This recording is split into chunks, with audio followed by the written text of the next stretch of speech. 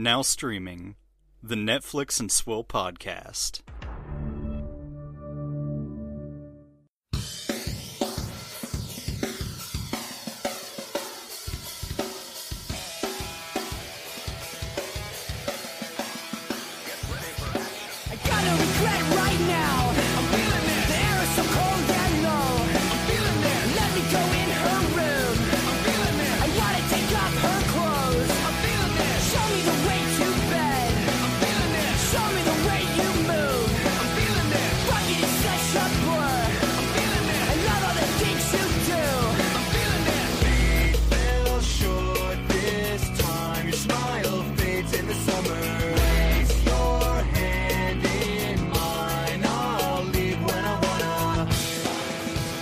Hello, ladies and gentlemen. Welcome to the Netflix and Swill podcast, your source for Netflix news, reviews, and booze. I'm Caleb.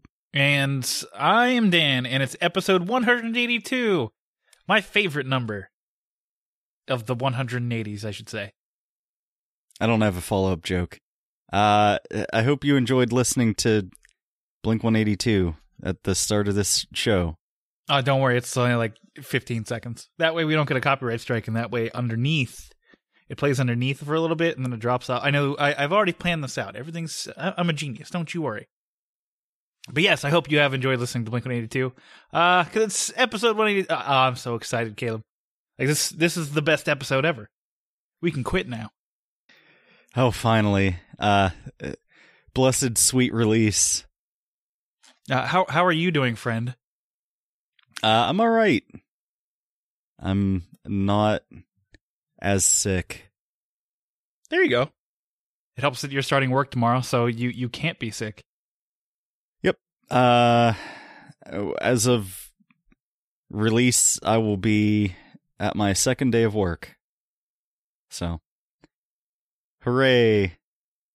There you go. Nothing's new with me. I really haven't done much, except...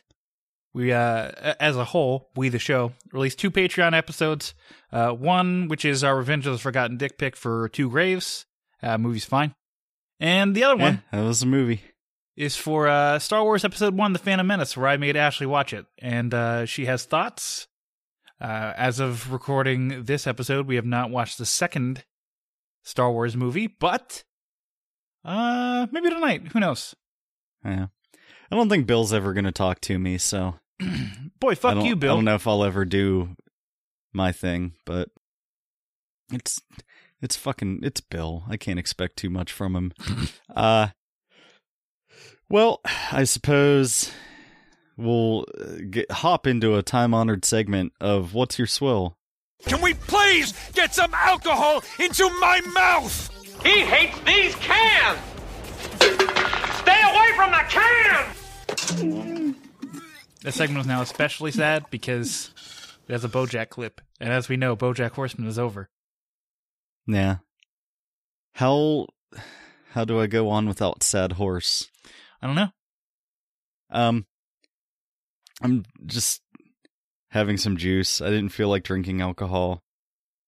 This is, like most fruit juices I consume, this is cranberry juice mixed with something else. I don't know because I didn't look at the bottle. Maybe cran grape? My wife got it for me. What about Craisin? It's fine. I'm drinking another gin and tonic with Aviation Gin. There you go. I have mini limes that I would like to not go bad, so I'm trying to use some limes. That's it. It's fine. It's not the worst.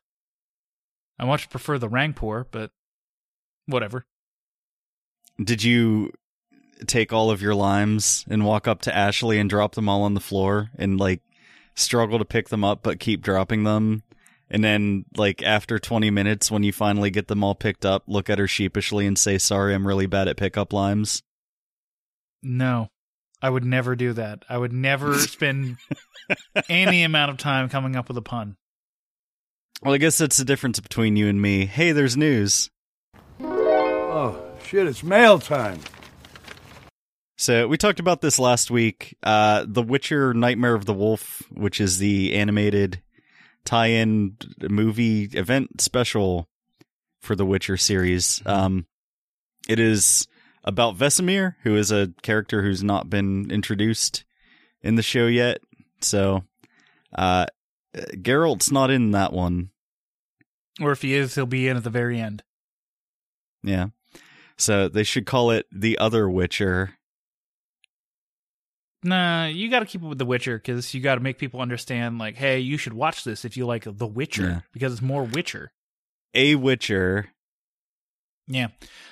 Some guy on Twitter was like, and when I posted my question to the Netflix account that posted the news about Nightmare of the Wolf, he responded to my post of 8 days prior saying, well, they just announced that it's going to be Vesemir starring in, so I don't think so, in regards to the voice cast carrying over from the live action show. Hey, thanks, bud. To which I said, gee, thanks for replying to my post from 8 days ago. That's really helpful that you did that. I don't know why I have to yell at people. I don't know. Like, just stop. Just read when the date happened, and I don't care anymore. Just, like, fuck off. It's been like 3 days. I'm done with this news until new news comes out. Read the description. Fuck you. Speaking of fuck you, Adam Sandler has signed a new 4-picture deal with Netflix. This will carry him up to 12 pictures overall. We're currently on 5, and we get 1 a year. So, an Adam Sandler forever, everybody. Buffoon Man bad. I don't know. I debate his movies have gotten better over the course of this deal, or at the very least, I have a lower level of tolerance. So therefore, I'm more adequately able to discuss an Adam Sandler movie. I want it all to end. Netflix is laying off members of its marketing team because it intends to shift its marketing strategy from promoting individual programs to promoting the service as a whole. This is a report going around, like roughly 15 members from the marketing team are being fired, which, according to what we said, is like a year too late, because we wanted members of the marketing team fired like last March.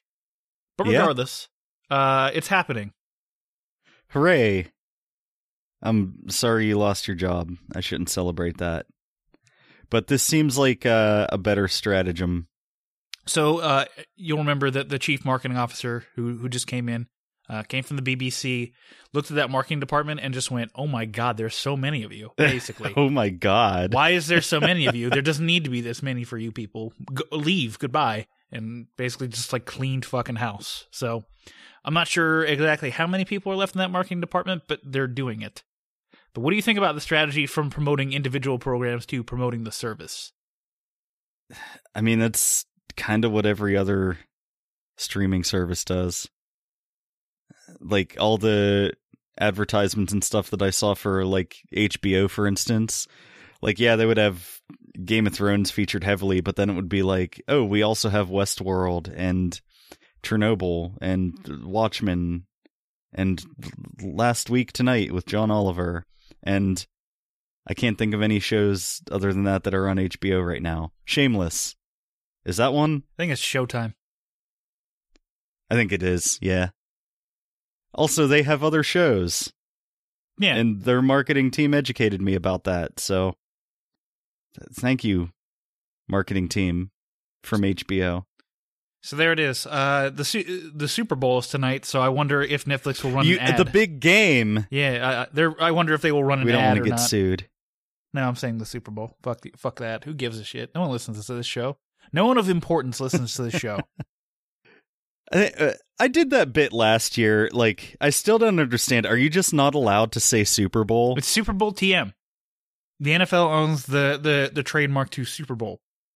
So you can't, but I'm not. Unless you're an officially licensed partner of the NFL, you cannot say Super Bowl. You have to say the big game, or something, or some facsimile of that. Yeah. Well, joke's on them. If you don't legally defend your trademark, you lose it.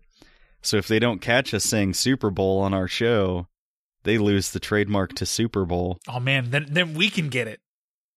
Because that's how trademark works. Because it's not the same as copyright. Fuck yeah, we can do it. I believe in us. I actually, fuck it. No one tell the NFL about this episode. 1 week from now, we'll just put up a tweet that says Netflix and Swill canceled until further notice. No, it's true. Let me double check that it's a trademark and not a copyright. The Crown is only going to run for 5 seasons instead of the initially planned 6 seasons. Imelda Staunton will play Queen Elizabeth in that 5th season. Sure. You don't care about this. I'll just explain. Basically, it's what it says it is. The creator hit up Netflix and was like, yo, I feel like I can only write 5 seasons worth of stories. Like, I don't feel like I can stretch this out to a 6th season, so we're just going to run 5. The real question is whether or not Netflix pressured him to do this. Because, and I got in a fight with someone on the internet because they basically compared me to a Fox News anchor because I used math and statistics to determine that, yes, despite the fact that The Crown Season 3 saw a 40% jump in viewership in its first month, that viewership for the series has been declining. And this person wanted to say that, like, I was using half truths and, like, not understanding what time frames were, but I said, like, okay. Like Netflix was like 73 million households have seen The Crown. Okay.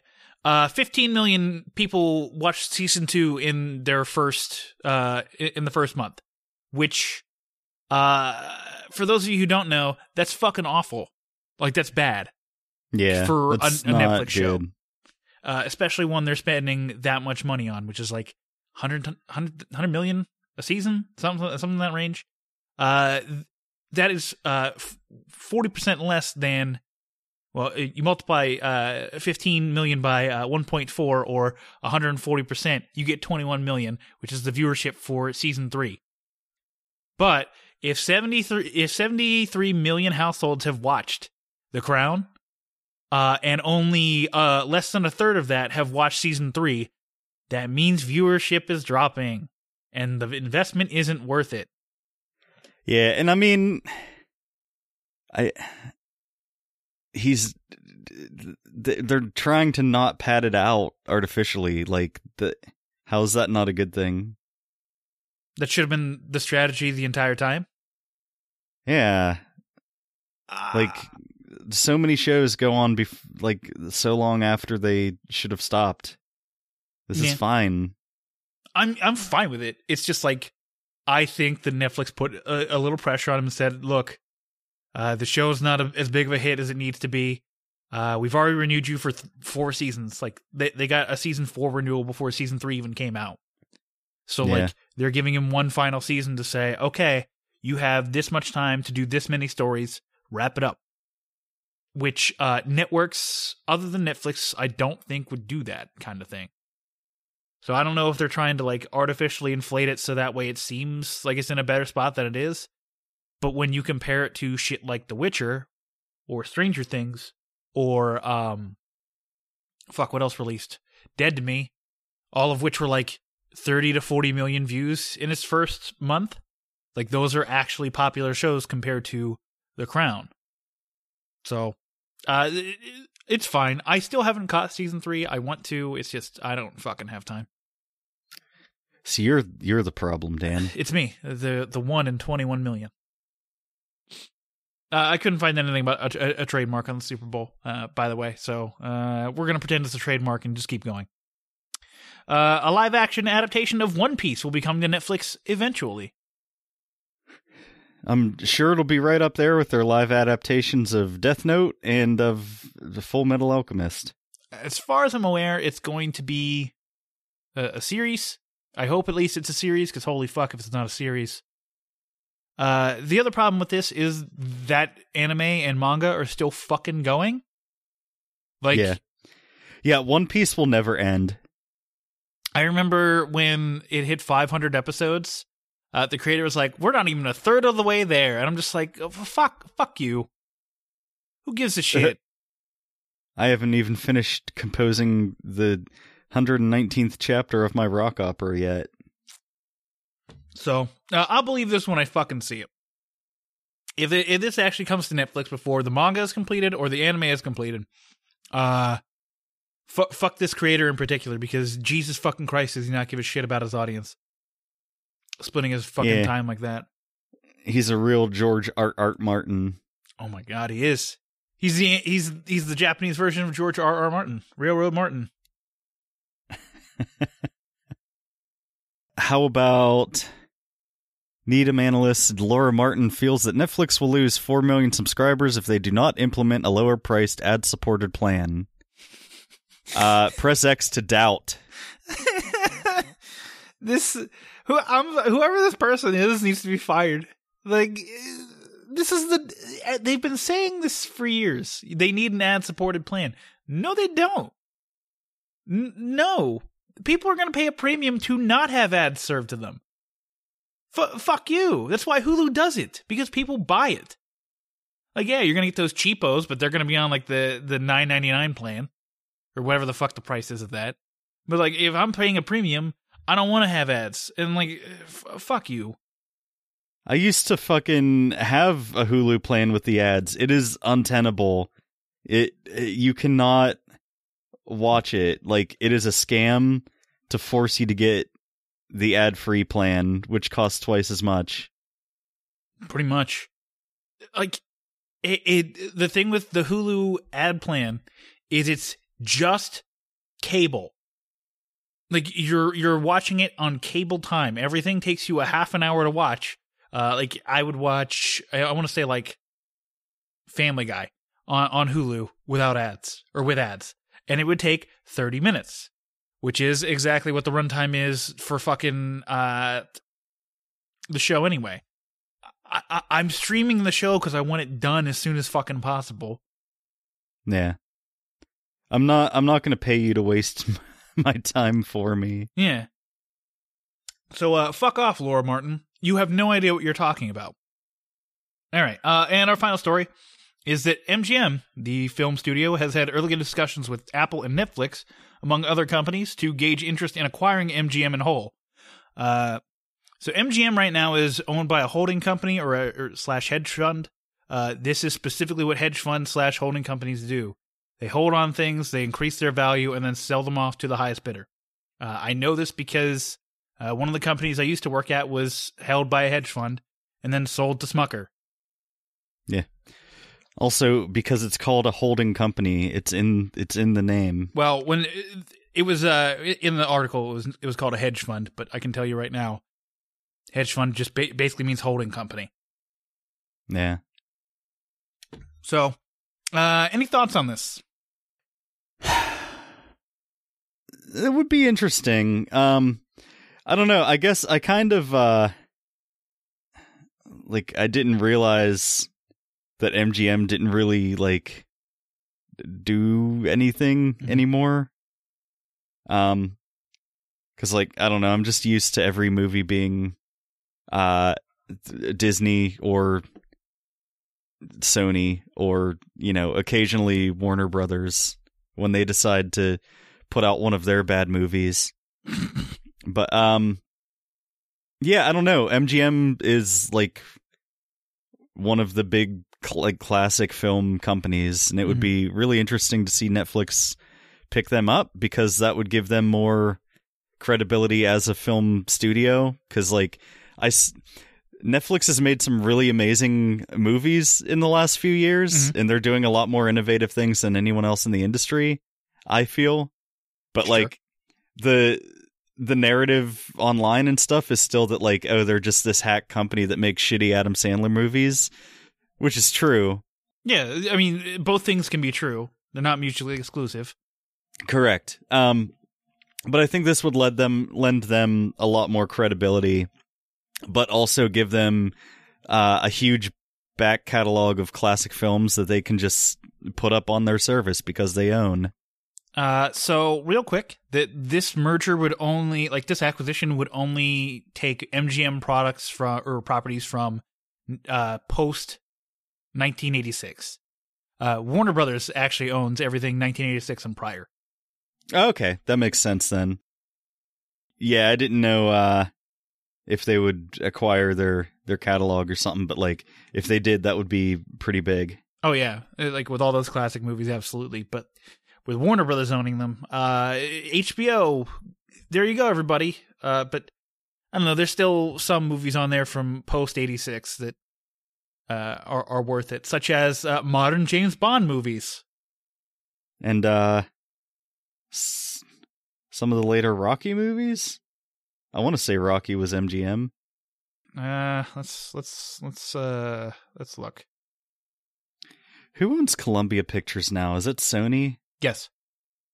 Ooh, we can get Roadhouse, and Rain Man, and A Fish Called Wanda, and Willow. And Ooh, Willow. Ooh, and Spaceballs.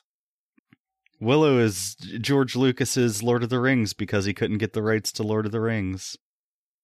Yeah, we get all the Bond movies.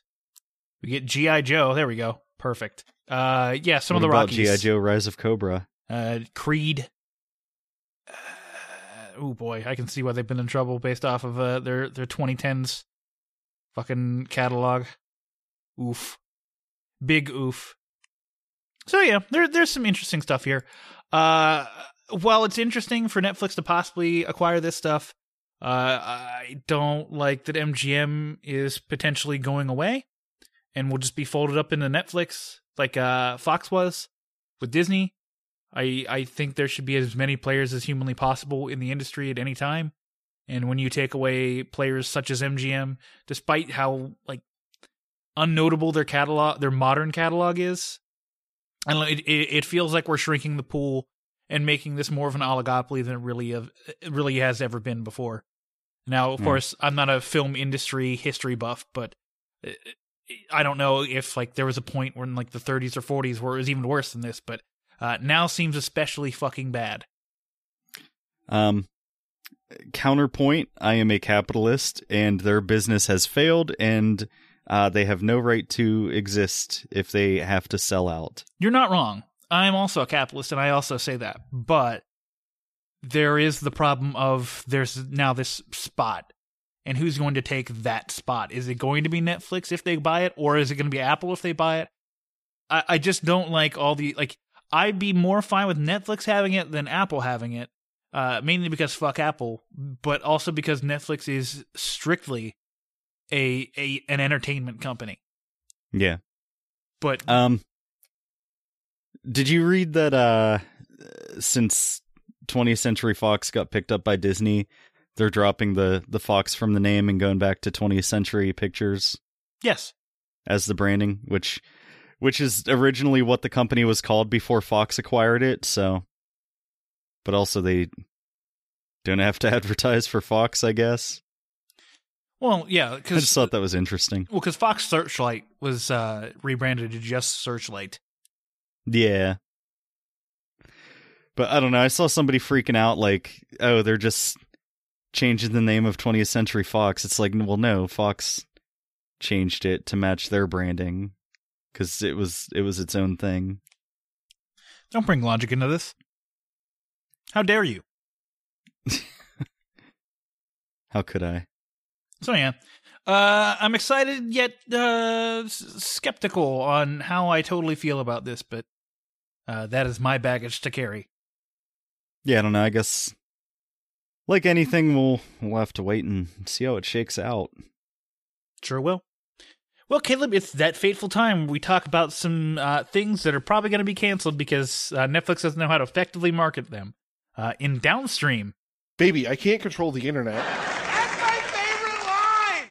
All right, so first up, we have a show called Followers. This is a Japanese show about models, photographers, young career women trying to navigate careers, relationships, and getting more social media followers. This looks terrible. This looks awful. It looks so bad. Like, there's some interesting elements, like an influencer who's kind of like phased out is now like, I want to start a family because I have enough of a fortune that I can do that. So I want a kid. And then like she uses her power to bring in a new model to make her an influencer, but then she's losing followers and shit, and like, get the fuck out of here. I don't give a shit about this. At one point in the trailer, somebody is crying and says, "Every time I lose a social media follower, it makes me feel like my self-worth is lower." That definitely Hey, happened. bud. Yeah. I don't want to say this seems vapid, but it seems vapid. I'm not saying that it's aliens, but it's aliens. Now everyone hold your hands up and do the thing. You know the thing. You know it. That thing you do. Our next trailer is for Ghost in the Shell SCA_2045. They fucked up Ghost in the Shell. Oh my god. So this is what, like a new adaptation of Ghost in the Shell, but like I really like the original Ghost in the Shell. Like I never watched the series much, but I'm a big fan of the original movie. Mm-hmm. And I don't know, is it supposed to just be a new adaptation of that? Like from I think it's of the manga, series. Because it's of the series. Yeah, it's a new series. It might just be a new series, like a continuation series. To me, But the biggest offense of this show existing is that we're constantly losing 2D animation anime. And I am most nostalgic for that time period. Like, I think the shows that look the best are the ones that are in that 2D animation style. And every time we go to cheap computer graphic-aided animation, it hurts my soul. Which, I mean, it's Ghost in the Shell. There's an argument there for, like, them wanting to do it CGI, but, like, it looks very poorly done. Like, It's just, like, frantic and shit bouncing all over the place, and you can't really tell what's going on. And, like, this is one of the most poorly put together trailers that I've seen in recent memory. It's very bad. It's a terrible trailer. Do you remember Cubix? I don't know. Because the animation style looks like Cubix. There's also a little bit of the Pokemon Mewtwo Strikes Back Evolution trailer in this, but at least like with that makes sense with what they're going for in the future, because they're going straight up like 3D for the games. Yeah, and I could tell what was happening in that trailer. So yeah, I saw like the first 3 seconds of the trailer and just went, I'm never getting a 2D anime again. And it's unfortunate because I want that. Yeah, and, I don't know. This, if nothing else, this made me want to go and pop in my Blu-ray of Ghost in the Shell, so... Well, I say that, but then Hero Mask got released to Netflix last year. That show's middling at best. So, what the qualifier I should really say is I want a good 2D anime again. I guess Attack on Titan exists. I was trying to remember for a second what Hero Mask was, and like my brain went to PJ Mask, and I was like, that's not right. Nah, Hero Mask, I couldn't even fucking tell you what that show's about. It's too confusing. Like, it's trying so hard to actually be, like, a realistic show that it should just be a realistic show. But it's anime, so I don't know. Make better shows. The best trailer that we got this week, clearly, is for Queen Sono, which is an African Netflix original. Mm-hmm. It makes a point to point that out in the trailer. This looks pretty good. This is like a James Bond style thriller action movie. Yeah.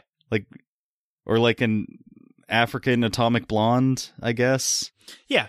I mean, it's a series, which has me a bit worried for the series length, like season length. Yeah. Yeah, I don't know. I feel like because the trailer's cut like a movie trailer. Oh, 100%. But if it's longer than like 8 episodes, I struggle to think how I'll follow it for whatever the length of it is, unless they're like, as opposed to hour-long episodes, are like anywhere from 30 to 45 minutes. I don't know. It's weird when we think about this now, because like when Netflix first came out, they were like, all right, we're doing 13 1-hour-long episodes.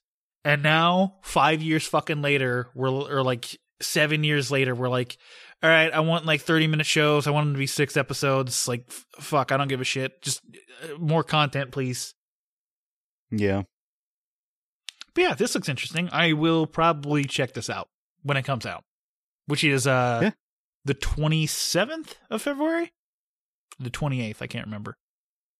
Yeah, this looks legitimately good, so. Bully for you, Netflix Africa. Yeah. I almost watched, I forgot to mention this, but I watched The Velocipaster yesterday.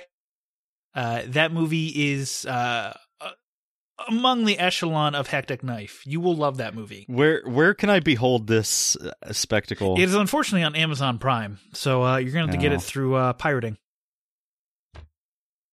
I was saddened to find out that Hulu now checks your geographical location, so I can't use y'all's Hulu account. Oh, are you fucking serious? Yeah. Fuck, boy! If there's any streaming service I fucking hate, it's Hulu, and that's fuck them especially. Why. Jesus fucking Christ! So if we ever did do reviews of Hulu shows for our show, we would need 2 separate accounts. Oh my fucking god. That's infuriating. Yeah. Another reason why I will never purchase their product. So what did you do about Letterkenny? I simply will not watch it, I suppose. Oof. Jesus. I don't know. When was the last season? 12/27? 12/28? December. Yeah. Oh, wait, what'd I do? Why'd I do that? Oh, wait, did they come out with a second season on Hulu? Yeah, I think they've done 3 seasons in 2019. Oh, Jesus. Well, then, yeah, there's an entire season that I haven't seen yet. Oh, yeah, so, like, Nick, Bill, and I were all talking about it, and I was wondering why you weren't chiming in. I assumed you had seen it. Yeah, I guess I don't understand meme/reference. That fucking sucks. Yeah. Boy, fuck you, Hulu. If Netflix does that, Jesus, there's going to be issues. I don't know. I think if Netflix does that's one of the things that just will be the end point for this. This show, yes. Yeah. And we'll just go to we'll just watch B movies. Yeah. Like the Velocipaster. That's when we start the Trauma Center. Yeah. I'll sign up for Trauma's streaming service, which they have, inexplicably. It's called Trauma now. But why? I don't know why. I mean, I get why, but I don't know. Ugh. Don't do it, Netflix. If you fucking do that, you're just idiots. You're just the stupidest fucking people. All right, so with that, we're going to move over into quick hits and talk about some other stuff we watched this week.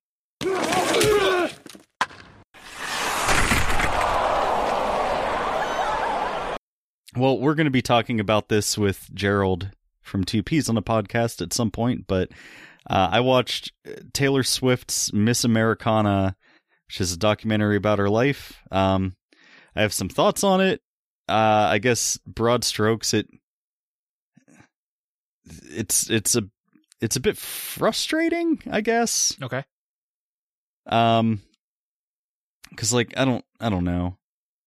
It like in turns makes it out to be that like she's a constant victim, but like also that like she's kind of inept. Like I don't know like what they were going for as far as the voice that they wanted to use to portray her, but it's fine, I guess. I still have yet to watch it, so I was gonna watch it after BoJack, but then it hit me too hard. So like Ashley and I just kind of stared at our phones and like didn't do anything for like an hour before we were like, holy fuck, we need something to laugh at. Velocipaster, come to the rescue. Spoilers for our BoJack Horseman season 6 review. And other than that, I finished my binge on Parks and Rec. And finished the series for a second time. I pretty much had the same reaction to it as like the first time I watched it, but season 7's not as good, but it's still pretty good. Mm-hmm. Like, I don't know, shows like this, they tend to kind of taper on the ends, like this and like, you know, The Office and things like that. The best seasons are like 3 and 4 and 5, like the kind of the middle of the show where they really hit their stride. Like the first season of Parks and Rec is my least favorite. Sure. Because it has Mark Brendanawicz, and I hate that character. And like they were still trying to figure out what they were doing. Season 7 isn't as good, just because like they knew the show was ending, and they were like, well, I guess they decided they wanted to show kind of the endpoints of the characters, so they do like time skips and show what they do in the future and stuff, which is, it's weird, but it's also like, because you spend so much time with these characters getting to that point, like it's kind of sweet and endearing just seeing that, like, oh, everybody's going to be all right. And like everybody learned something and everybody grew a little bit. So, I don't know. There's some emotional moments, especially in like the last 1 or 2 episodes. But, like I said, overall, it's not as good as like the real like meat when they're right in the thick of it, of the show, you know? Right. Which, I don't know, I guess is to be expected. I don't think anything ever ends as satisfyingly as you think it might, with rare exception. But, yeah, it's, pretty good. Okay. Well, to be Paul and Justin for a minute, I watched Night on Earth. This is about basically taking like high definition like thermal cameras and thermal imaging, like night vision cameras out to the wilderness and capturing what animals do at night. This is done in 4K, as is most nature stuff. So in 4K, it is most beautiful, especially 4K HDR, because I now have a 4K HDR television. All right, that's all I'm going to say about that. It's interesting. Can you please bring it up on every episode? I'm going to try to not to. But like, I feel like with this in particular, it's especially poignant because like that's the draw of it, is like, okay, here's nature in 4K. So like having that is useful. Like otherwise, like it's like, there's like visual fidelity is much better, but it's also like, this is like the crispest images, like everything looks great. They use this weird perspective that like basically blurs everything but the subject of the fucking frame.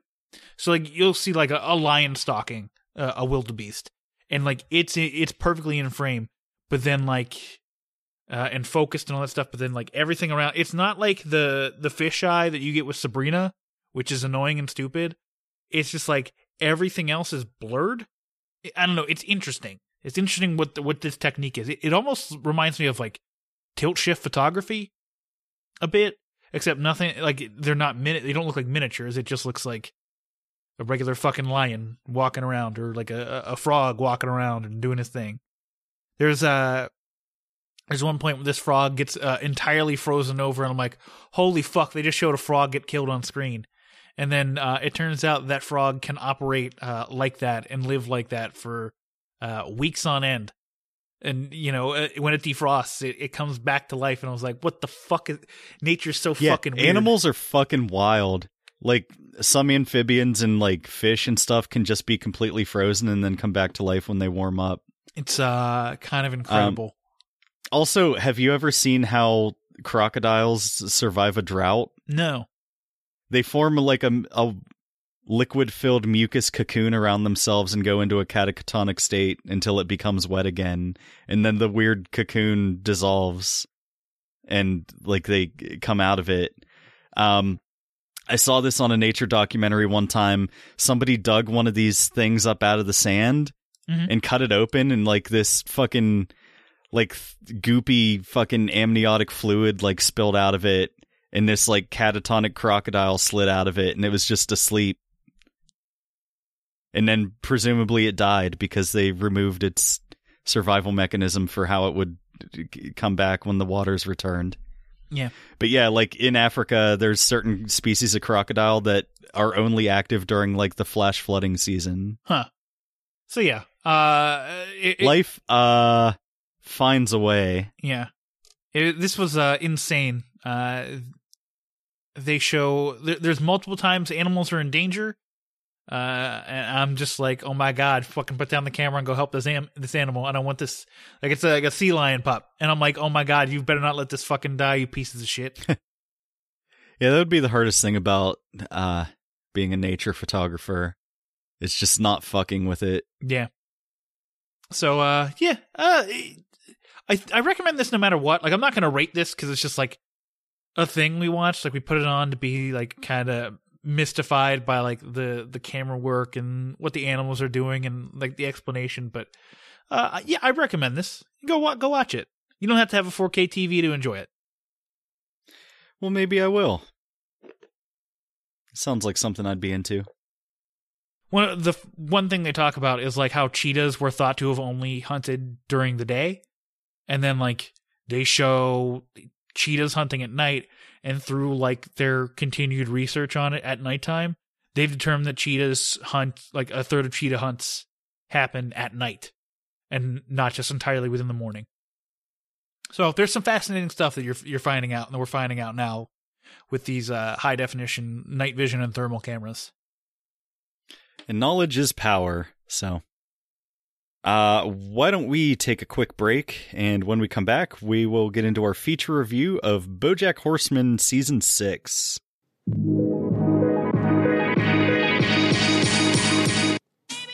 Hey friends and potential lovers, have you ever felt so passionately after watching a TV show or a movie but not have a pal to share it with? Allow us the honor of keeping you company with our weekly podcast For Your Reference with your hosts, KT and OT. Each episode, we break down our hot takes that you'll either ardently agree or vehemently disagree with, like subs versus dubs. How important is a cohesive narrative? What's with the popularity of the relatable villain? Is it possible to be truly objective in spite of your own experiences? And most importantly, are you getting a clue, and which direction is it pointing? Come on now, it's pointing towards For Your Reference. That's a great reference. If you've got a little room in your rotation for some salacious frivolity, check out For Your Reference wherever you listen to podcasts. Welcome back, everybody. Caleb, it is time to talk about the final 8 episodes of our favorite show, BoJack Horseman. That's right. We've reached the end of the rainbow.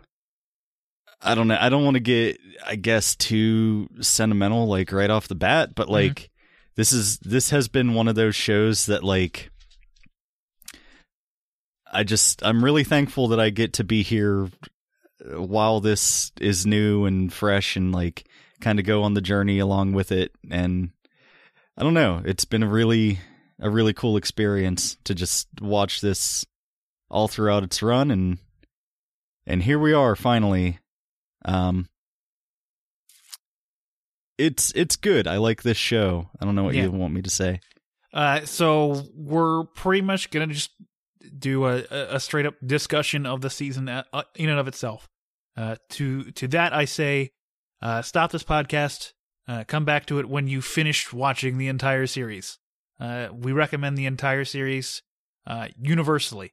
The first season is a bit slow, but it's setting up a lot of stuff that that's gonna get paid off in later seasons. So stick with it, and that's it.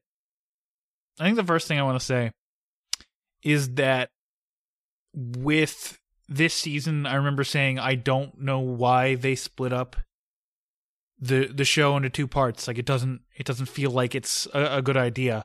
And now having completed it, I totally understand why, because the tone for part 1 and part 2 are so vastly different that it would have been a shock had they done it all together. Yeah, like it could have been 2 complete seasons. Yeah. But I don't know. The mid-season cliffhanger, like BoJack's in a pretty good place. You know, he's moving forward with his life. He's sober. He's getting the help he needs. But there's that kind of looming shadow of, like Hollyhock finds out about some fucked up stuff that he did in the past. And there's the reporter, Paige Sinclair, digging into the incident of Sarah Lynn's death. Mm-hmm. I fucking can't stand Paige Sinclair anytime she's on screen. Yeah, I hate it got there. It got there. She's like 1920s fast-talking, hard-hitting, hard-boiled reporter, and she's in a wedding dress the whole time, and has to keep calling her fiance and saying that she's just got to follow up on this scoop. Please wait. I don't know. It felt old the first time they did it, and then it got really old. I was fine with it the first time because it was like, okay, she's not a main focus. But then for like the first 4 episodes of this part, she was a focus of the show, and it was like, all right, I'm fucking done. Like, I don't actively hate characters on this show typically. This is one of the few that I actively hate, and it's not due to the way that they're written. It is just due to how they're portrayed. Yeah, so that's kind of where the show stops, I guess. So the episode 9 of season 6, that's the first of the new episodes. Bojack gets a teaching job at Wesleyan University so he can be close to Hollyhock. He's teaching acting, and like he actually has a great semester. All of his students love him, but like Hollyhock won't spend any time with him because like she found out about this shit that Bojack did before. And she basically is just like, you do your thing, I'll do my thing, and like we don't have to be together constantly. And I don't know, for the most part, Bojack seems to be fine with that, like a little let down, but like right. They're just like, all right, we'll kind of, take it slow or whatever. So yeah, and then I don't know. This is this episode's kind of the carrot on the stick that, it gives Bojack some hope so that like when things happen later in the season, like it hurts that much more, I guess. Because you're like, oh, he's actually turned his life around. Like things are actually happening for, like, he's sober, he's happy, he's doing good things. Like he's good at what he's doing. So like maybe there's something nice for him at the end of this, but then there just isn't. Yeah. Next episode is mainly a Diane episode, I guess. So like she was really depressed and trying to work on a new book and stuff, and living in Chicago. So her boyfriend Guy, which I love, Guy is just like generic person, so his name is Guy, and like his son is the son of generic person, so that character's name is Sunny, and it's great. It's brilliant. His ex-wife is called Lady. So there's that little extra layer to that too. But yeah, this episode's kind of just an exploration of Diane, I guess, and how she deals with her depression. Like she finally starts taking her antidepressants, which like she hates because it makes her foggy, because like it's kind of what antidepressants do, but it also lets her deal with her life and just like continue to exist as a person. But like I don't know, it does like the shifting art style, like it has like her I guess mental portrayal of herself where she's like Lucy from Peanuts kind of, and it's like all sketchy. So they've done a lot of episodes like this before, but it's like entering a character's psyche, and like it's really representative of what's going on and not super literal. But yeah, and they seem to always do this with Diane episodes too, is get very experimental with the format to it. Like basically this episode is like I think like a 5X structure episode on like what her life is being like living in Chicago, trying to work on this book. and eventually writing a teen novel. Yeah, I don't know. She also gains a bunch of weight because, like, antidepressants. Mm-hmm. But it's nice to see her not, like, crying about gaining weight. Like, it just kind of is a fact of life, and, like, they don't draw a ton of attention to it. Yeah. You know what I mean? Like, no one's, like, saying, oh, you have to work out, and, like, you suck now that you're heavier than you were. Like, it's fine. Mm-hmm. It's just a thing that happened. Yeah. People get older, their bodies change. It's okay. But yeah, it's about her, like, discovering, like, the way to her happiness, and it's not about this the way she thought it was, which would be like this tell-all book that helps, like, with her deal with trauma, and then, like, everyone else realize, oh, their trauma's a thing, so they can process it. But she's going to do it through a teen book that, you know, will have some of those themes, as we find out later. Yeah. But, like, it's also, you know, kind of a throwaway thing, because about a food court detective. Yeah. Which is great, because, like, she goes to the mall to write, and she's just in the food court, and, like, she sees this girl in a store, and, like, I don't know, she kind of blanks out, and then, like, realizes she wrote this, like, really good young adult book. So, it's funny. I don't know. Like, of course, this is the last season, so we have to get closure on all of our characters, but, like, I really like how they wrapped up Diane's whole story. Yeah. Of, like, her just being fine and figuring out that she doesn't have to be, like, this, like whatever version of herself she thought she had to be, where, like, I don't know. Well, she took herself extremely seriously. Like, she was trying to do, like, important pieces on, like, the world and what it meant to be a part of the world and things that needed to be addressed in the world. Yeah. And now she's just, like, doing a children's a young adult novel about a she kind of detective. I guess, like, all the things that, like, the quintessence of Diane was, like, what was real to her, and, like, all the bullshit that everybody else was into was, like, fake. Mm-hmm. And then, like, she realized, I guess, that it doesn't really have to be that way. Like, you can just be and be fine. So, yeah. Yeah, and then also in that episode, Paige Sinclair and her globetrotting highball drinking sidekick Max, the two reporters, pay a visit to Penny, who is the girl in was it New Mexico?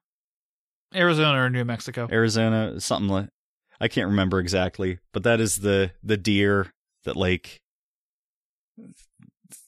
there is an awkward situation there, and almost statutory rape. I need to go back and rewatch that episode. Yeah, because I still don't quite know what was going on there. I mean, that's kind of the point, is we were there at, like, the very end, so who the hell knows what was going on except for those two. Yeah. But basically it's a very young girl that BoJack kind of, like, almost took advantage of, but also, like, just kind of fucked up her head just by being a mess. Mm-hmm. So that's all coming to light. And then the next episode after that is those two reporters go and talk to Mr. Peanut Butter about BoJack. And Mr. Peanut Butter is a supportive friend and isn't going to give him any dirt on BoJack until he does. Until he gives them everything, including that BoJack was there when Sarah Lynn died. Yeah. And gave her the heroin. Which is, like, a perfect encapsulation of Mr. Peanut Butter. Like, he wants to be a great supportive friend, but, like, he's infallibly honest. Mm-hmm. Also, like, since all this stuff's coming to light, like, BoJack is I don't think it happens in this episode, but like he runs out of money and like sells the restaurant, which Mr. Peanut Butter then buys. Yeah, it was like the first episode because it's like And, he calls up his accountant. He's like, "Yeah, we need money. Like, you need money. All right, cool. Get rid of the restaurant. Oh, okay." And then he calls up Mr. Peanut Butter. Yeah, that was early on, I guess.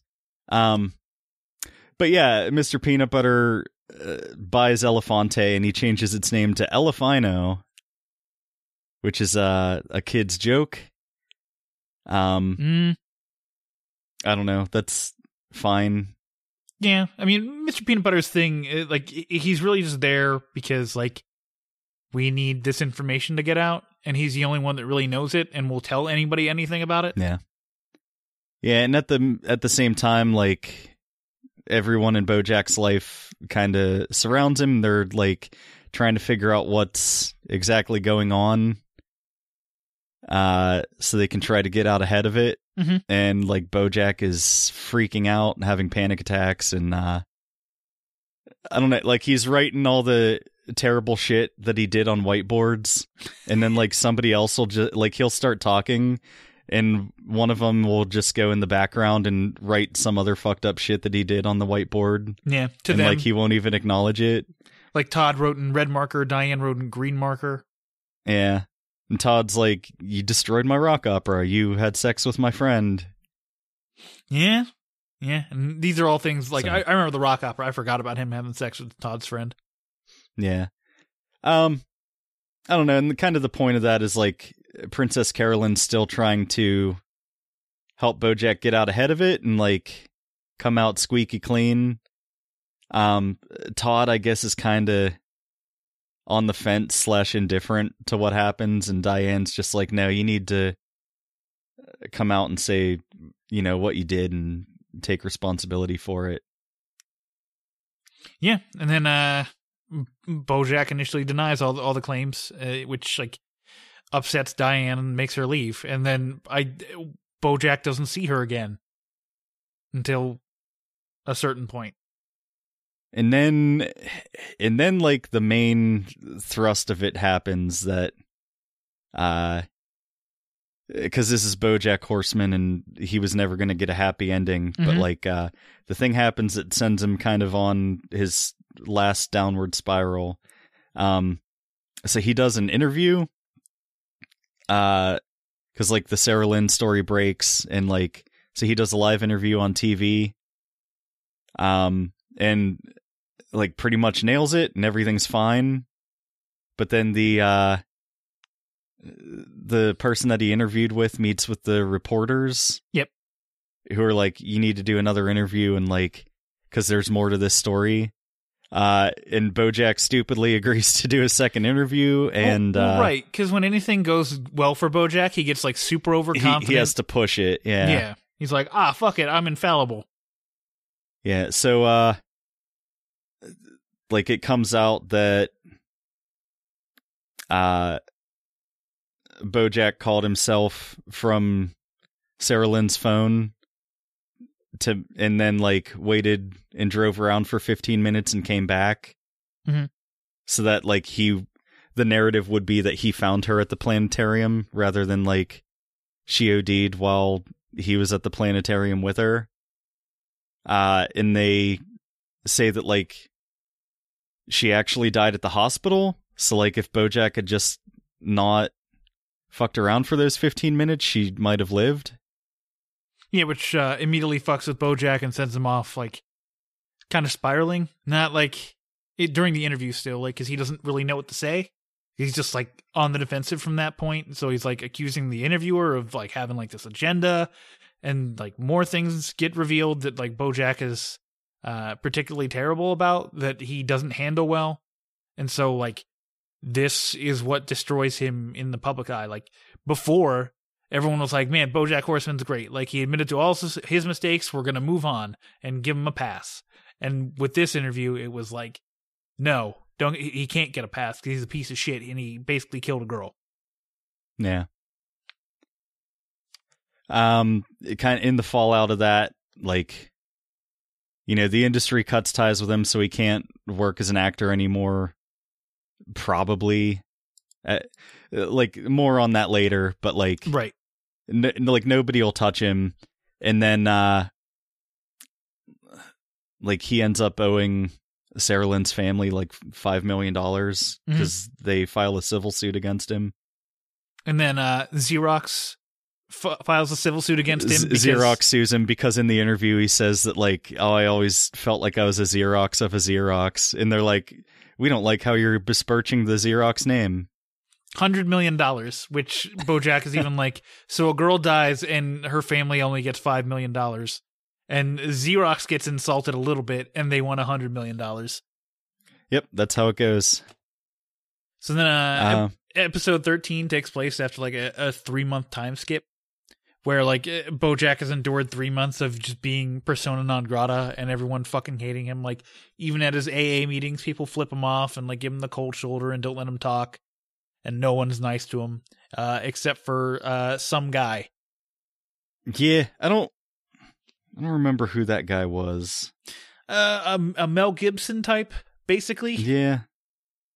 And he becomes BoJack's new sponsor, and he's just like the only friend BoJack has. So the guy's just like giving BoJack all this terrible advice, and BoJack's like, "Oh yeah, fuck it, who cares?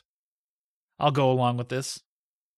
Yeah, and he gets offered a new movie called The Horny Unicorn, which is like, I don't know, since now BoJack's like a scumbag in the public eye, it's like, well, no, now is your time to do like a bad boy role, and like that'll be the angle, like everybody will hate you, and you'll play this like shit heel character. Also, like, along with that, It's a Todd episode when this is going on, so like he's throwing a fancy dinner party to impress his parents. Because like him and Maude start living together. Yep. Which like their relationship's really sweet, so like I don't know, this is kind of the culmination of his like cuz he's asexual, he makes the asexual dating app all about that ace. And Maude is the only other person on it because BoJack told her, like, hey, there's an app you should try after meeting her at the airport. The one nice thing BoJack has done for Todd. The really. one nice thing that he did. So they actually, like, it works out really well. And they're happy together and live together. And then Todd kind of gets some closure with his parents and everything. That happens next episode, but yeah, we finally get some closure on his relationship with his mom. Yep.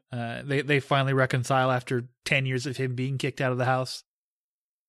And then Diane meets Guy's son Sonny, and they don't seem to get along, mainly because Sonny is so apprehensive about having a relationship with this woman who apparently like his dad just takes in women who are broken, fixes them, and then they leave. Which isn't necessarily how that works. Like, they fix themselves, and Guy lets them fix themselves, and they move on. Like, not everything works out well. Like, as we've seen, he already has an ex-wife that he has a son with, so. Yeah. Let's see, the next one's the trial? Or when does the trial happen in the last episode? Trial's like a quick montage on the last episode. Okay. The next one is where the network president reaches out to BoJack with the deal of like removing him from horsing around. Yeah, they want him to sign away his rights to horsing around, and they're doing a new cut of the show where it removes him from the show completely. So it's just about 3 orphans living together, and like they remove the reference to the horse from the name of the show, so it's just Around, which is fucking hilarious.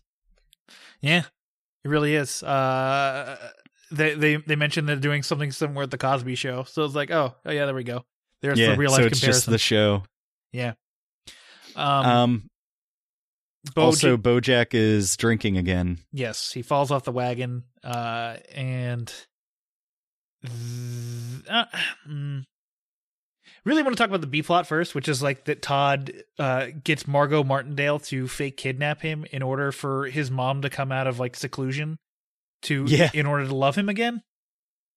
So she winds up having like an anxiety attack, and Todd stays with her at the hospital, and they reconnect. So that's the Todd story. But then back to BoJack. So BoJack signs away his rights, and then like doesn't give a fuck, and heads back to his house, which he had to sell because of the 2 settlements he has to make with Sarah Lynn and potentially Xerox. He's, I guess, just too drunk to realize that like he doesn't own the house anymore. Mm-hmm. I don't know. The scene where he quote unquote sold the house was pretty funny because he was just there, and like a real estate agent shows up with a family, and they're like, "Oh, hey, you don't live here anymore. This family does."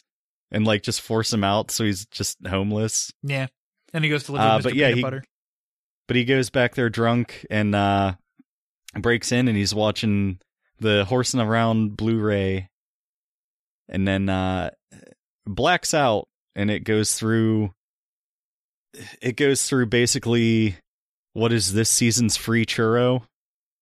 Yeah, or similar episodes that they've done in the past, like. I love this episode. It's like BoJack's dream where his mother's there, Herb Kazaz is there, Sarah Lynn's there. Sarah Lynn, I forget the name of the kid. Corduroy Jackson. Yeah, who died from autoerotic asphyxiation. No, Corduroy Jackson. I'm sorry, that's his name. Yeah. And then Secretariat's there, who is also his dad for some reason. Which like I love this because BoJack hates his dad so much that like even in his like drunken hallucination fantasy, like his dad is just replaced by Secretariat. Yeah. And then you have Zach Braff for some reason. Although Zach Braff's there. Didn't he die in that episode where the Mr. Peanut Butter's house falls into a sinkhole? And that basically starts a tribal warfare in Mr. Peanut Butter's house? And Jessica Biel becomes the queen of the mole people. Yeah. With her perfume line, B-list. This was such a good show. So yeah, it's basically just like a roundtable discussion of like death and like what everyone's favorite and worst moments of life were. Yeah. The episode's called The View from Halfway Down, which, like in the fiction of this show, like Secretariat had killed himself by jumping off a bridge. Mm-hmm. So like there's a point where, Secretariat's reciting this poem about, I wish that I could have seen the view from halfway down before I decided to jump. And like as this happens, like BoJack's starting to piece together what's going on because he's not just like passed out. He remembers that like he tried to call Diane and couldn't get a hold of her and decided to go swim in the pool. And like they have like a dinner party in this, and he's like, "Oh, this water tastes like chlorine," and like gives it back to the waiter or whatever. And like he realizes that like he's actually drowning in the pool, and like no one's coming to help him. No. And he realizes that like he's not ready to go yet. But like he doesn't really have anything that he can do about it. 'Cause like he's unconscious floating in a pool, like drowning. And I don't know, there's been like references to drowning throughout the whole show. And this is really, this episode's crazy. Yeah. Well, it's just like coming to terms with death, and like BoJack's almost there, but then it just cuts to black, like right before he makes that leap that everyone else has made so far, through that door that basically signifies the afterlife, and that leads us basically directly into the finale. So I was 100% sure that BoJack was just dead in the last episode would be his funeral. And like, I thought, like my theory for this season was going to be like, oh, he dies and then, you know, everybody loves him. Like he gets all the love and praise that he wanted in life, but it's all posthumous and he doesn't get to enjoy it. Yeah, the Van Gogh. But the family that bought the house finds him in the pool, and like he gets pulled out. He gets arrested for breaking and entering, and stands trial and is sentenced to 14 months in Supermax federal prison. Which is interesting, but okay. I loved, like, the trial scene was very quick, but if you take a look at the jury, it's all like people that BoJack had fucked over. So of course he gets found guilty. So like Neil McBeal, the Navy SEAL, is in the jury at his trial.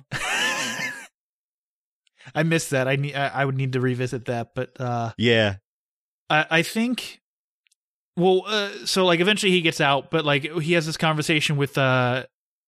Peanut Butter, or Mr. Peanut Butter's like, well, what were you in for? And he's like, breaking and entering, but I feel like it was more everything else too, which I thought was kind of beautiful. I feel like because, you know, he wasn't charged with murder or anything, or like, and just because everybody hated him, but like they couldn't like try him for any of his other crimes, they just kind of threw the book at him. Mm-hmm. But so that happens. He gets basically like a weekend release to go to Princess Carolyn's wedding, because she marries Judah, which was her former assistant, and like, I don't know, he kind of became a big, like, important character, and there was they realized they loved each other, which was actually felt earned. Like it kind of just happened this season, but like, I don't know, it didn't feel like super forced or anything. There's this weird build up with them where it's like he's particularly loyal to Princess Carolyn, and like it always felt like there was something there, but it really wasn't explored until this season. Yeah. I don't know, they do some of my favorite visual gags in the show with Judah where like he'll be in a suit and it'll like pan over to Princess Carolyn, and then when it pans over, like he's already switched into his like bicycling shorts so he can like ride his bicycle away, or like vice versa. Like he comes in his bicycling shorts and Princess Carolyn's like, do you think that you would come back and work for me again? And then it cuts back to Judah and he's like finishing tying his tie because he's already in a suit. Yeah. Also, final episode, Mr. Peanut Butter finally fixes the Hollywood sign. So he gets a new letter for the end of it, which he orders D as in birthday dad. So they put a B on it. So now it's Hollywoob. Yeah. And everybody's already accepted Hollywoob. It's one of those like really good gags like with the show, because everyone was always accepting of Hollywoo, and now they fixed it to Hollywoob. Yeah.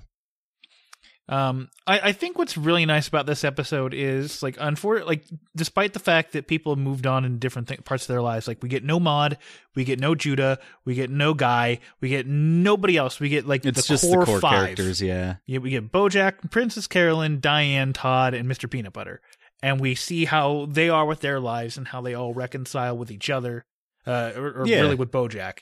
Like there's a really sweet moment with Princess Carolyn and BoJack kind of. You know, like they're just okay. Like BoJack, I guess, is still going to do the Horny Unicorn movie, like when he gets out of prison. So there's like a chance for him to kind of get back in the limelight, but also he's doing really well with AA, and like he's been sober for like the longest he's ever been. The whole power dynamic with him and Todd is flipped in this episode, because like, Todd's like, hey, you have to take me down to the beach so we can watch the fireworks so that I can sit on your shoulders.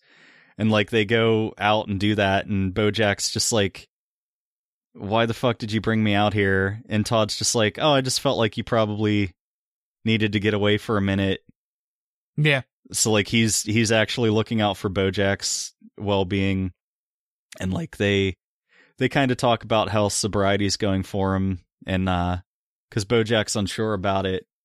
Right, because it's And, so rigid in prison. Like he can't have alcohol, and everything's like structured out for him, and he's afraid like once freedom happens, like he's just gonna go back into and it. Todd's like, you're about to have your longest run of sobriety, and after that you're gonna set another record for yourself, and after that you'll set another record.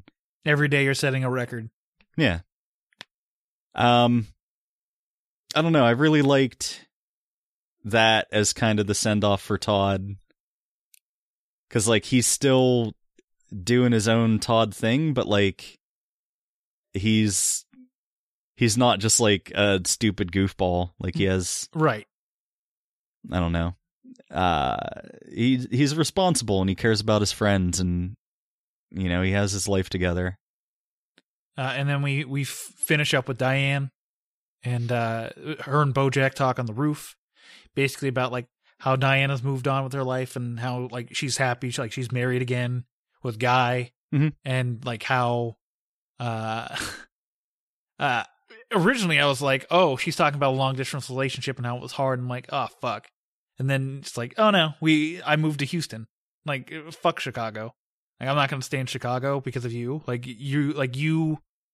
you calling me fucked me up for a bit, but then I got over it and I moved to Houston. Yeah, because it was like days after Bojack left that message, like before he drowned in the pool, like she couldn't get a hold of him, couldn't get a hold of anybody, and just like thought that he was dead.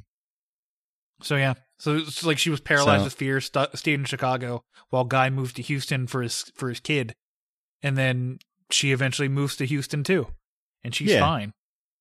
And Diane's always had that thing where, like, when she needs to be alone, she goes up on the roof. So, like, Bojack always meets up with her on the roof. So they're on the roof of, I guess, wherever Princess Carolyn's wedding reception is. And they just kind of talk about how they're moving on with their lives. And, like, they're both just kind of like, wouldn't it be crazy if this was the last time that we ever talked or whatever? And then, like, it just kind of... I don't know. I really like the final shot is just like them against the backdrop of the stars and just like some music playing, and and they don't say anything. They're just kind of like glancing around awkwardly. Like I don't think there's feelings there anymore, and I'm sure someone's gonna read feelings there. I don't think there is. I think it's just like two people who like were friends, two people that were very important to each other's lives, but they know that they can't be a part of each other's lives anymore. Right. So like there's it's just like silence because nothing else is going to happen with them. And that's really all it is. And that's really all it is. And I think that that's a nice note to kind of leave everything on. Like Bojack's paid for what he's done, sort of. And like life is going to continue for him. Like there's some hope for him. Because he was like, I could go volunteer at the prison. I could do like Horny Unicorn. Maybe I can get back in the industry eventually at one point. So like there's like this hopeful note for him, but it's also kind of like up in the air because it's like I forget when he said this, but like this is a critique that like Justin had back in like season 5. It's like, well, he just keeps getting himself back into trouble. And Bojack brings that up. He's like, every time I'm an addict. So like every time something happens, I always fall back into the same kind of practices, and now it's just kind of breaking out of those practices, and like that's really all this like what this hopefully represents is like he's finally turned that corner and will break out of like this depressive cycle that he has himself in. Yeah, life's a bitch, and then you keep living. Yeah. Anything else you want to say about the show? No, I don't know. We don't usually go through like beat by beat like that, but I don't know. There's a lot to unpack here, and kind of see these characters off one last time. So, Todd and Mr. Peanut Butter spinoff show, please. Aaron Paul needs work. Like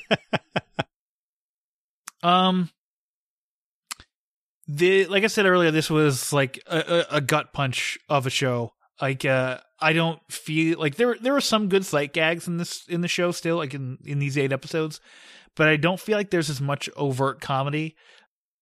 So it's more serious and somber than, outwardly comedic. But like, that's what I meant when when I said like it's probably good that this was broken up into 2 parts, because like the first half is more comedic while getting more serious, and then like with this it's a little bit comedic with like those more serious notes that like it needed to end with, because like BoJack is still sort of a monster at the end of the day, and he needed to pay for it in some way. And I'm glad we got that. Like I'm glad the show didn't cheap out and have him die in the pool, because I feel like that would not have been as satisfying an ending to his character. Like even though like there's potential for him to still go on, the ending really is like he paid for what he did. He understands how to get better, and he's going to do it this time. Hopefully. Yeah. Like the show is never going to end with him just not being an addict, but it's kind of nice also just to see his world fall apart, but like he doesn't lose the past 6 seasons worth of character development. Like he has a bump in the road, and then he starts to work past it. Right. And like it's a big bump, but you know, he still learned, you know, from before. I don't know.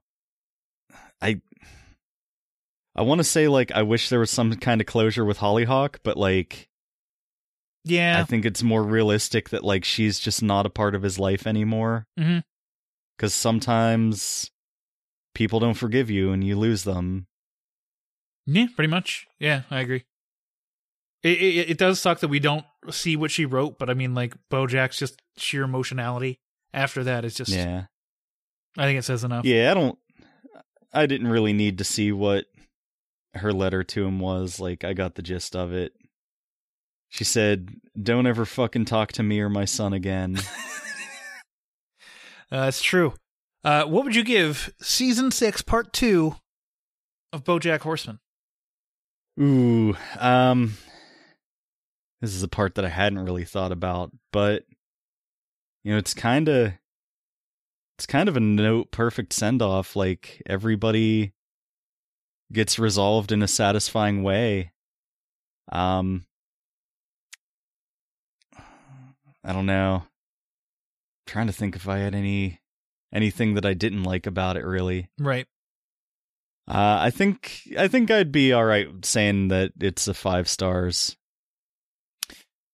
Considering I stayed up till 3 a.m. when it released, and then was finished with my binge by 6:30 in the morning. Yeah. I think I'm also going to say 5. It's just so different that it took a lot to process it. Because like it's a drama show as opposed to a comedy show for these last 8 episodes, and I think they still nailed it. Yeah, I want to do I guess like a best hits rewatch of this show where I just watch like the underwater episode and like Free Churro and the one that's like all of his mom's like the Alzheimer or the dementia like episode? Alzheimer fever dream thing, but I don't know, like I said, like episode 15, The View from Halfway Down is like, it's one of those episodes that like 100%. It's going to be remembered as like one of the great TV episodes. And like I can't think of a single other show where there are so many like just notable episodes. Yeah, as opposed to like notable moments. Those are straight up memorable episodes. Like the writing staff for the show was so good, and like they knocked it out of the park so many times. Yeah. So there you go.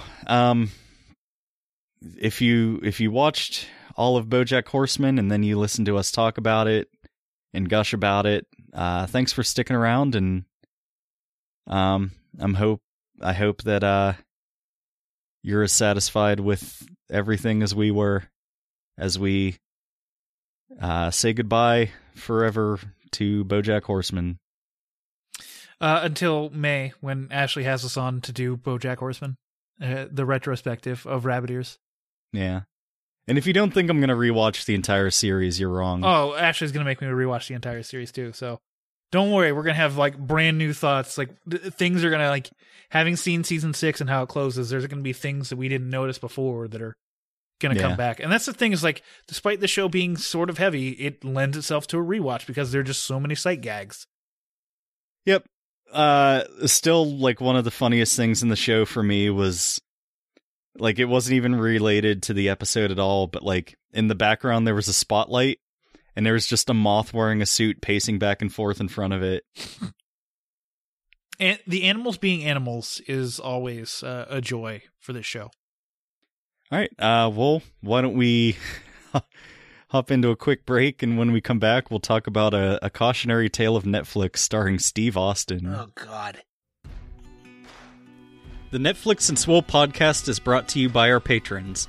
Gerald from 2Ps on the podcast, Nick and Justin from the Epic Film Guys podcast, Paul from the Countdown Movie and TV Reviews podcast, the IMDb Journey podcast, Julio from the Contrarians podcast, Ashley Gorski from the Rabbit Ears TV podcast, Nate Wade from the Everyone Has a Story podcast, Bill Sutton, James Della Rosa, Ben Kiefer, Chris Yaney, Brianna Petty, and Dan's mom.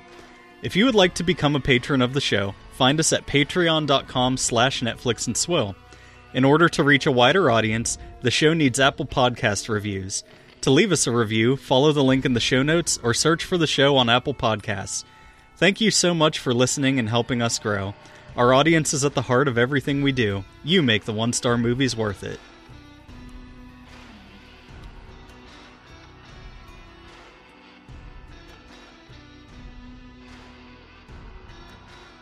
Welcome back, everybody. Caleb, it is time to talk about a cautionary tale of Netflix.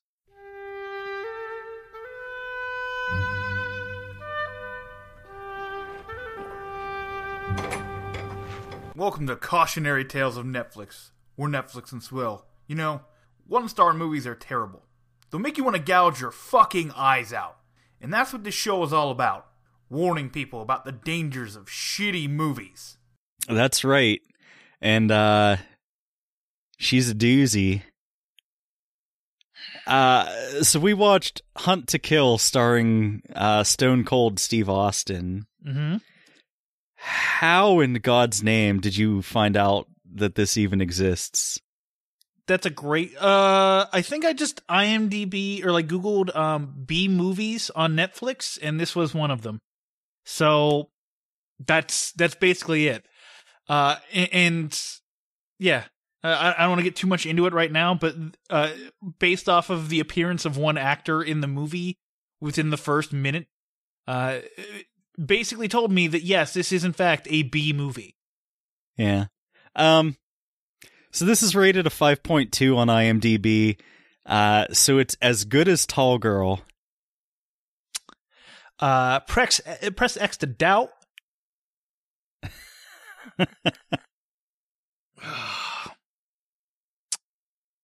Where the fuck do you even start with this thing? So Steve Austin's a U.S. Border Patrol agent. His partner gets murdered by a criminal, so he moves to Montana, and then he has a really shitty daughter.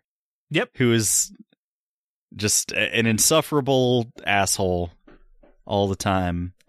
His partner is played by Eric Roberts, who I mentioned to Caleb that I recognize by his forehead, because when you first see him, his like face is buried within these binoculars. I'm like, oh, that's Eric Roberts' forehead. Eric Robertson's in this movie, despite not being billed. Yeah. Huh. I didn't realize it, but Guy means cow in Hindi. So that's an interesting extra layer to that character in BoJack Horseman. Yes. Yes, we're talking about BoJack Horseman more. This is really what this third segment's going to be about. It's talking about BoJack Horseman more. Because dear fucking God, is Hunt to Kill one of the worst movies I've ever seen. Okay, so it's somebody watched Taken and Predator and First Blood, and they were like, that, but Steve Austin and not good. Yeah, pretty much. is what we're going for. So like in the opening sequence, Stone Cold Steve Austin like slow motion jumps away from an explosion. See, that's not even the most egregious part of that opening sequence. Well, that's where they established that they're going to use slow-mo fucking constantly in the movie. Sure. The most egregious part is that they have Stone Cold Steve Austin and Eric Roberts doing roadie runs, which is basically like crouch running, except it's not them because it is very obviously stunt doubles of two men doing roadie runs to this fucking trailer where they're making meth. It's kind of it's comical watching two guys with shotguns roadie run who aren't the actual actors. After Stone Cold Steve Austin kills the criminals, they cut to the villains of the movie, where one of them says, "If it weren't for me, none of you would know about the millions of dollars in unregistered bonds." And then they talk for a little bit more, and they say, "Hey, these are unregistered bonds that are as good as cash. I never seen no orange pills before." And then they basically look at the camera and say, "Hey, did you know that we were thieves?" I'm a hooker. I'm a whore. I do tricks. A whore does tricks for money. Oh, man. It's that kind of writing. If this doesn't sound like a real movie to you, it's called Hectic Knife. It's on Amazon Prime right now. You can all watch it. My God. It's amazing. Most compelling argument for me to get Hectic Knife ever. You mean Amazon Prime member? Yeah. Yeah. Fuck. Like, when you brought that up, I'm like, oh my God, he's right. This is basically the type of movie that Hectic Knife is ripping off. I'm Piggly Doctor. I'm the villain in the movie. Yeah, like we're just like everyone turning from the camera and being like, I'm the bad guy. I'm the good guy, from this being like Hectic Knife 2.0. So there's in the opening sequence, like Stone Cold Steve Austin's partner gives him like a watch with a paracord band. Mm-hmm. And is like, oh yeah, it's, if you need to, you can unravel it, and it's a rope. So there's, of course, a part in the movie where Stone Cold Steve Austin has to rappel down a cliff face. So he unwinds the rope on his watch and starts going down. And then, like, suddenly the paracord wristband on his watch transmutes into 100 feet of half-inch thick rappelling line.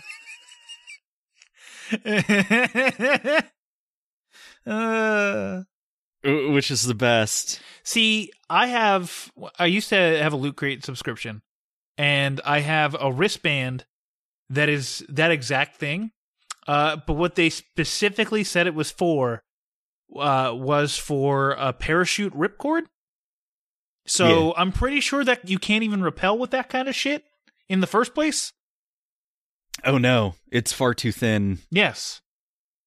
I mean, there's a lot of uses for it, but yeah. I have so many paracord things, wrist, like bracelets, watch bands. I have a knife that has a paracord wrapped handle. I have an axe that has a paracord wrapped handle. It's fucking everywhere. That was like a big thing for a minute. Yeah. Everybody who thought that they were going to be able to live in the woods for a long time just couldn't stop buying paracord. Well, I mean, everyone saw this movie and was like, well, I got to have this paracord watch. Yeah, I want to be like Stone Cold Steve Austin in Hunt to Kill. Starring Eric fucking Roberts. Unbilled Eric Roberts. Like, he got the and credit. Which, like, okay, like, actually, that was like a fun game Ashley and I had during the opening credits. Like, what's Eric Roberts gonna get? Because he wasn't second build, so is he gonna get the with or and? And I was right, he got the and. Did we even say what the actual movie's about? No, one of the thieves takes the unregistered bonds and tries to flee to Canada. So the other thieves try to chase him down to find the unregistered bonds. They blunder into Steve Austin and his shitty daughter and like hold her captive and are making Steve Austin navigate the wilderness for them because he can do that. Mm-hmm. To try to track down the other thief who has all of the unregistered bonds. And Stone Cold Steve Austin doesn't agree with them being thieves and criminals and tries to stop them. And at some point, Stone Cold Steve Austin has to go down the cliff face to grab all of the unregistered bonds and bring them back up. At which point, the thieves shoot him and abscond with his daughter.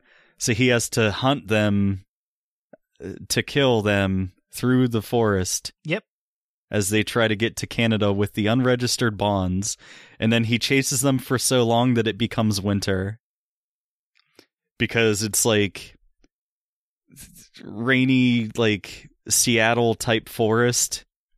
And then like basically at the start of the third act, they're running through snow. Like it just does a hard cut and now there's snow. Well, Caleb, don't you know that Canada's primarily made of snow? They don't have dirt. It's just snow. But they weren't in Canada yet because their Canada their adjacent, heads weren't flapping and therefore up and down. all the snow fell into Montana. I don't know why you're trying to argue with me about this. This is how geography and physics work. Yeah, I don't know. Oh, they actually do the First Blood / Predator scene where he's like making a bunch of arrows and spears and stuff out of sticks. Oh, speaking of which, do you remember the time where the one guy was sexually assaulting his 16-year-old daughter? Yeah. And the one guy was just like, yeah, this is fine. Until it was discovered that his love interest was also injured in the process, and therefore he killed the guy? Because that's how that works. But Dan, he's a criminal and a thief. I guess that's true. And has poor morals. All right, so I'm going to run my laundry list of things, and I'm done talking about this because I don't care. This thing was a pile of garbage. The characters are annoying, especially the tech guy, because, tech guy in the wilderness has to complain and bitch the whole time. The cinematography is flat. Literally, there's no depth to any shot whatsoever. Everything looks like it's fucking shot on a soundstage. It's terrible. The story is serviceable at best, being that, it's get from point A to point B and kill as many people as you can along the way. The score is generic because it's just a fucking action movie that no one gave a shit about. And they have CGI blood because fuck you. We can't use squibs or anything like that. So fuck off, die. Fuck this movie. 1. Yeah, correct. Oh, as of an hour ago, The View from Halfway Down is now IMDb's 3rd highest rated episode. Yeah, get fucked everybody else. Hooray. It's a bad movie.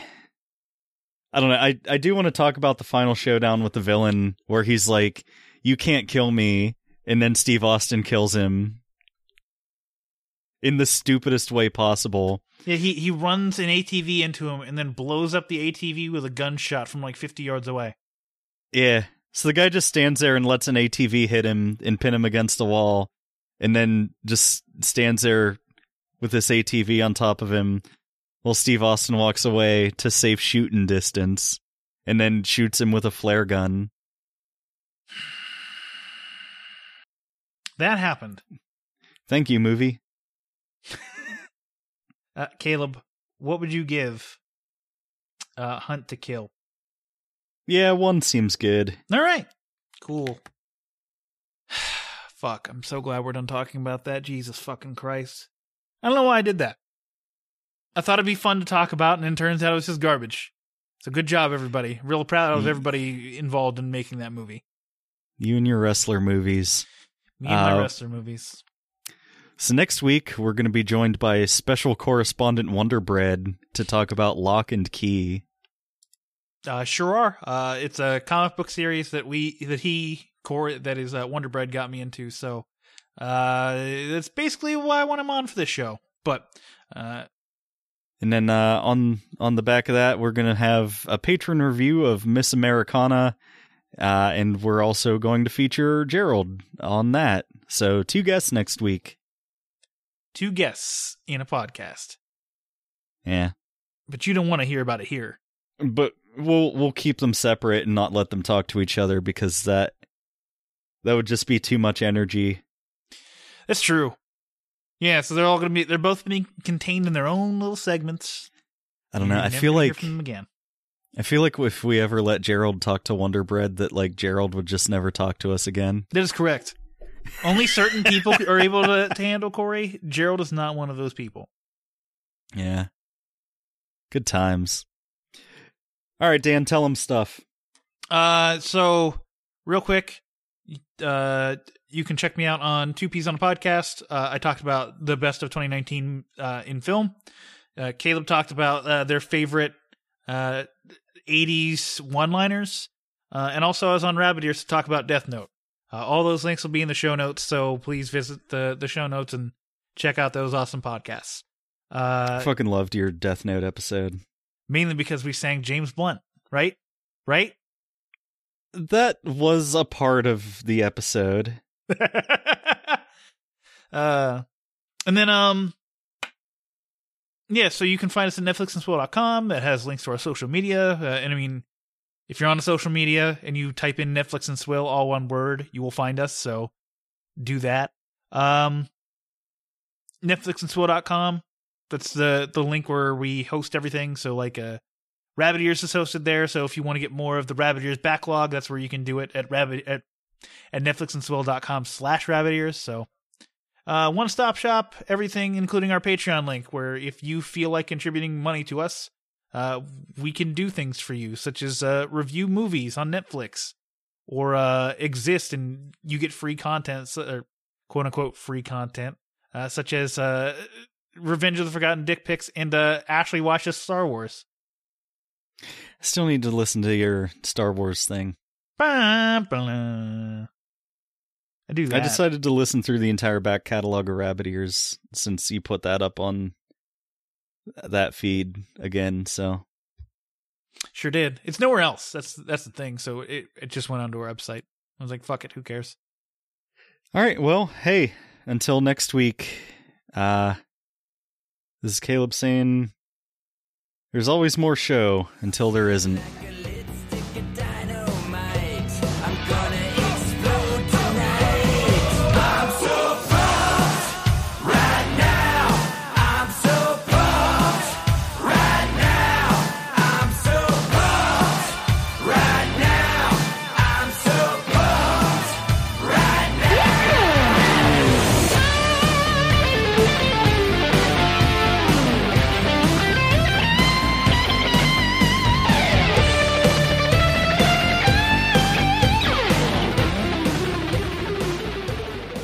Netflix and Swill is an independent podcast.